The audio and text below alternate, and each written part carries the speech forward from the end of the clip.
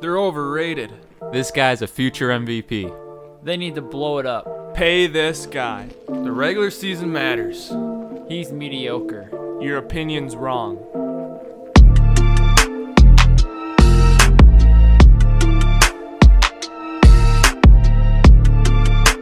Welcome to Mediocre Sport Opinions.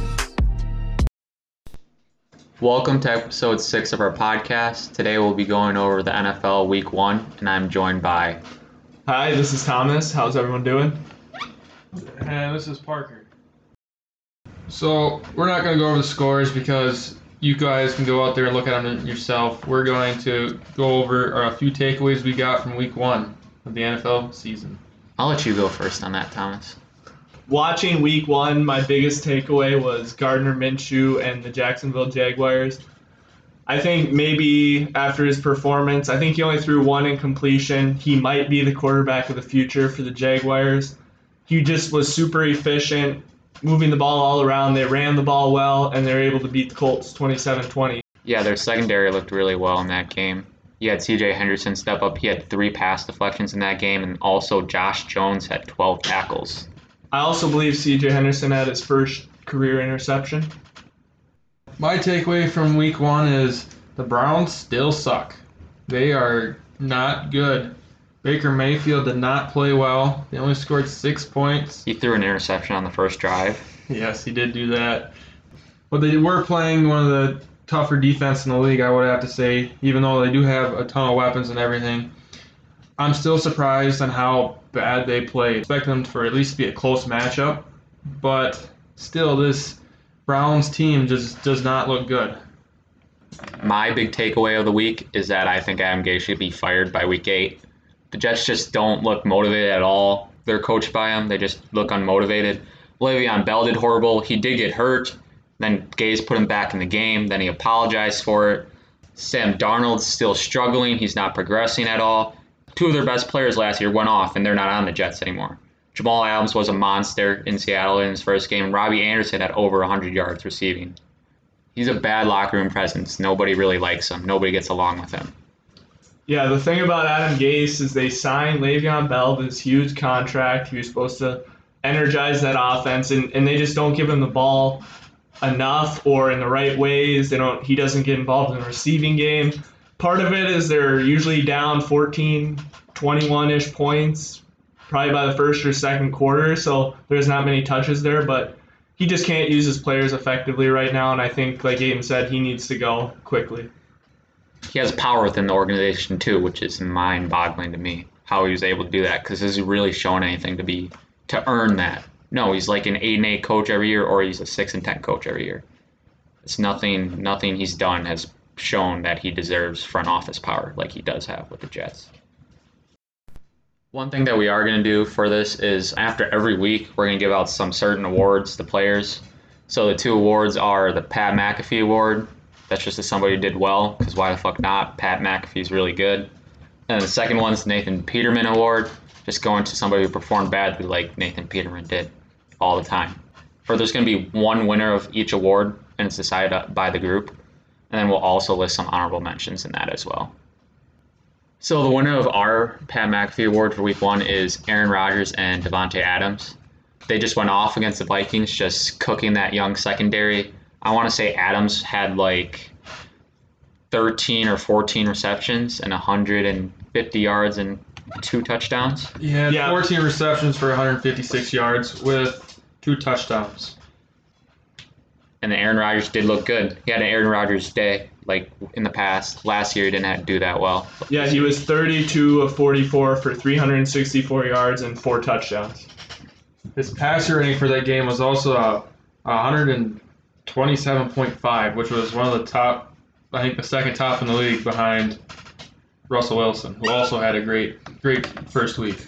Another thing about that game was that the Vikings could never really cause pressure on Rodgers. Rodgers was in the pocket a lot, and he was able to find those open receivers. Yeah, like Aiden just said, I think that was kind of the key.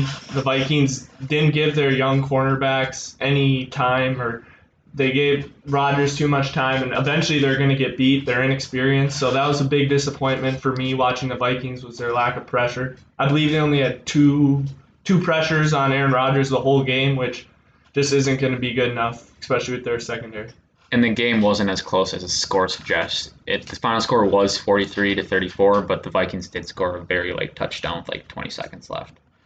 Yeah, I think the turning point in that game was the safety. The Vikings had just come off a big stop on 4th down at the 1-yard line. The first play, I think they got a couple yards back, so they're on like the 3rd, and then they go with a questionable play call of a play-action pass. Alexander was expecting it, came right off the corner and sacked Cousins.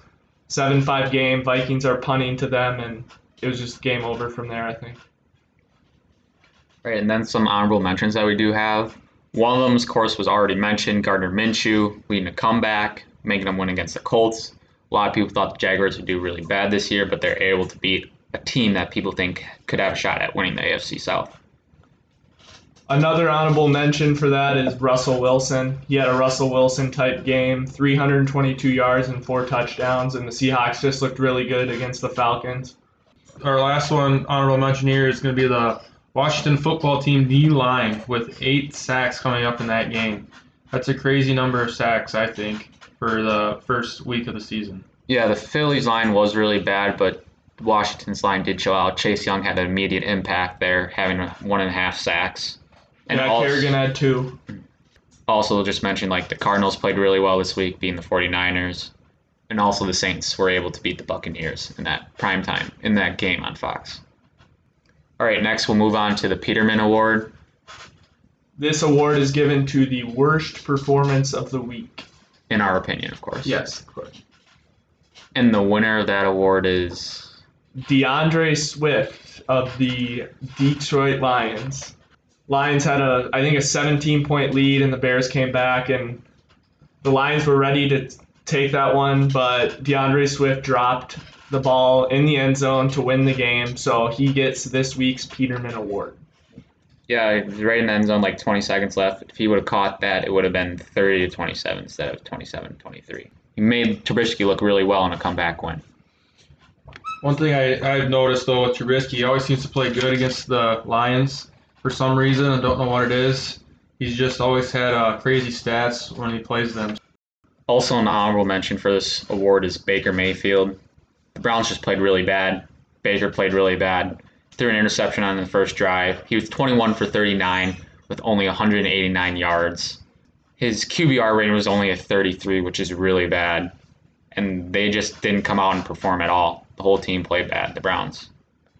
And then another honorable mention that we do have for this award is the Eagles. They blew a 17-0 lead to the Redskins. Just the offensive line could not protect Wentz. He was running around the whole day, making mistakes. I think the Eagles are an incredibly overrated team at this point. I don't think Wentz has what it takes to get them a playoff win or even to a championship, and I was just really disappointed in watching the Eagles this week. I thought they would definitely blow out the Washington football team, but they ended up blowing a 17-point lead and losing pretty badly. Oh, another honorable mention we have is we'll just say kicking in general. Randy Bullock missed that game-tying field goal for the Bengals. It was only like a 33-yard kick. And also Steven Gostkowski played really bad in the Monday night game, but he was fortunate enough to make the game-winning field goal. Mm-hmm.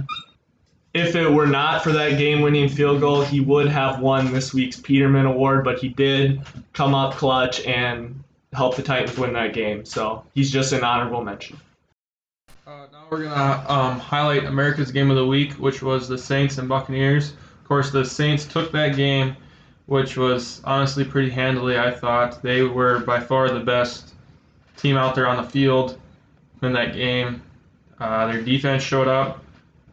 Tom Brady did not play well, in my opinion, throwing 2 picks. One was a pick six. It just was not a good showing for Tom Brady and the Buccaneers. Mike Evans was held to only 1 reception the whole game. He was dealing with a hamstring issue, but still, I would expect him to get a lot more receptions during the year. Their run game was ineffective. They're trying to slowly progress Fournette into the offense, and then Jones just didn't really do that much for him. My takeaway from that game was just the discombobulation of the Buccaneers offense. They have a lot of new pieces on it, and it's just going to, without training camp and without preseason, I think it's just going to take some time for them to kind of get used to each other, get used to working on stuff, routes with Brady and everything. And I think eventually Rob Gronkowski is going to get it going a little bit more, but that was my takeaway from this game. And even when watching, I wouldn't say Drew Brees had a very good game. He was overthrowing some people on some pretty easy balls. He was only 18 for 30 and only had 160 yards. Yeah, and on that, I don't know if you watched or saw the interview at the end of the game with Brees or Peyton, but they both were saying how this was by far one of the worst games Sean Payton's ever called and one of the worst games that Drew Brees said he's ever played. So they're definitely holding themselves to a high standard, and I could see them coming back and absolutely demolishing their next opponent. Yeah, and Michael Thomas didn't even play that well, too. He only had 3 receptions for 17 yards, even though he did get hurt at the end of the game. I thought it was interesting that Latavius Murray actually outworked Alvin Kamara in terms of carries. I think Murray had 15 and Kamara had 12. So Kamara obviously got the touchdowns in the end. He got a couple receiving, but I think that split carry thing is going to be interesting to keep an eye on. Yeah, definitely. Saints are definitely a scary team. I think Tampa Bay will be back. They just need to mesh together better. The Buccaneers defense did look improved, though, this game. They didn't play terrible. They gave up 34 points, but I thought overall they held the Saints pretty well. Now we're going to highlight some Week 2 games that we believe you guys should all watch. So the game I'm going to highlight is going to be the Falcons and Cowboys. I think it's going to be interesting to see how the Cowboys respond after that loss on Sunday night to the Rams on a questionable call. The Falcons were also manhandled pretty much the whole time against the Seahawks, but I think they can definitely bounce back, and I think Julio can definitely take advantage of the Cowboys secondary, and I think he could have a big game for him. The game that I kind of want to highlight is Chiefs-Chargers. The most intriguing part of that game for me is how the Chargers' solid defense is going to do against Patrick Mahomes in that offense. I think they have a good shot of maybe reducing the amount of points that the Chargers can get, or Chiefs can get, and I think it's going to be a lot closer game than people think. They stack up well against the Chiefs. Yeah, the only question about the Chargers really, how are they going to score compared to, like, their defense can help hold down the Chiefs a little bit, but still, they need to score some points. I was shocked with the Chargers, and they didn't get the ball to Austin Eckler as much as I thought they would. I thought he would be getting probably close to like 30 touches, and I don't think he was anywhere near that. So I was kind of surprised he didn't get the ball more. He's definitely somebody who could be a mismatch nightmare in this game. Also, the wide receivers for the Chargers do match up well against that Chiefs secondary. I would expect them to pick on L'Jarius Sneed like the Texans were trying to do. I think Keenan Allen and Mike Williams could definitely have a big game in this one. I believe the game we should watch this week is the Sunday night game, the Seattle Seahawks and New England Patriots. The way Cam Newton came out week 1, I was really surprised at and thought that he did very well coming on to play the Seattle Seahawks defense, which actually did pretty well week 1, I thought, even though he did give up some yards. Jamal Adams did have a very good game there, and I just think if Cam Newton can come out and perform the way he did, even how the Patriots team kind of lines up, that they might have a chance at taking the Seahawks. Yeah, it's going to be a very interesting game. I think Russell Wilson's going to have a big day for him. I think he's going to be the leading MVP candidate this year, and I think he's going to prove that in this game. Yeah, we also have 2 of the better coaches of all time in Pete Carroll and Bill Belichick. So they're going to, of course, both scheme against each other, and it's just going to be a good, well-played game, I think. Yeah, I think Jamal Adams could be all over the field. I think he might line up near the line of scrimmage more to help prevent Cam from running wild. So I think he could definitely have a big game in this game. Will Gilmore be on Metcalf or Lockett? I would put him on Lockett. Okay, yeah. I would put him on Lockett. I think Lockett's dangerous still because DK can still have his drops and stuff like that. I would put Gilmore on Lockett, but I don't think they're going to stick him on Lockett. He'll probably guard both of them. So now we're all just going to give some score predictions for the primetime games this week.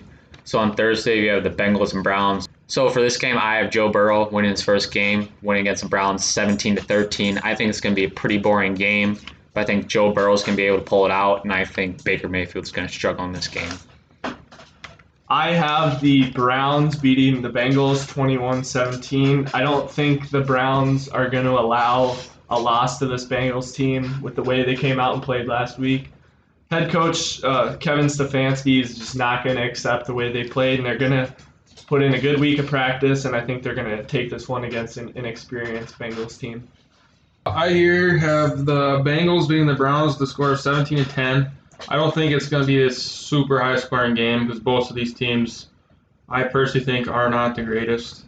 But I think the Bengals are going to be kind of mad about losing with a field goal next week, so they're going to want to at least keep doing that. I'd have the Bengals. But these Browns team, it wouldn't surprise me if they do end up doing something spectacular here because they have all these weapons. But I just don't see it happening because it's the Browns.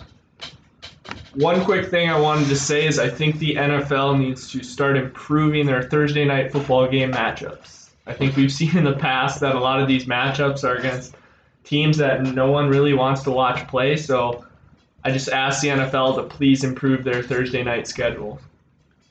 Okay, and so for the next game, we're going to talk about the Patriots and Seahawks. In this game, I have the Seahawks winning 27-18. For me, I have the Seahawks scoring 42, and I have the Patriots scoring 28. I think Russell Wilson's going to carve up the Patriots defense. They're missing some players that opted out. I just think he's going to have a really good game against them. I also have the Seahawks winning this game, scoring 45 points because the way Russell Wilson played, I believe he can do it again and do it better. I think he's going to be the leading MVP candidate, like Aiden thinks. This Patriots, their defense is kind of weak here, even with Stephon Gilmore, but other than that, I don't know really who else they have. And the Seahawks definitely have the personnel to contain Cam running the ball. Jamal Adams and Bobby Wagner will be all over the field that whole game. Like Aiden said, I do think we'll see Cam Newton struggle a little bit more than he did against the Dolphins. I think that was kind of a weaker matchup for him, and he exploited it. But I think the Seahawks are going to be able to game plan for him better and shut him down. And finally, we have the Saints and Raiders at the Monday night game. I have the Saints winning 32-24 over the Raiders. I believe the Saints just have a better, well-rounded team. And after coming off the win last week, showing everyone that they beat Tom Brady in his new home, that they're kind of on this high horse. I don't think they want to get off of it yet. I have the Saints also beating the Raiders at 38-24. I just don't think the Raiders are quite up to the Saints level at this point. They have a lot of work to do, and Drew Brees isn't going to let the Saints lose a Monday night game.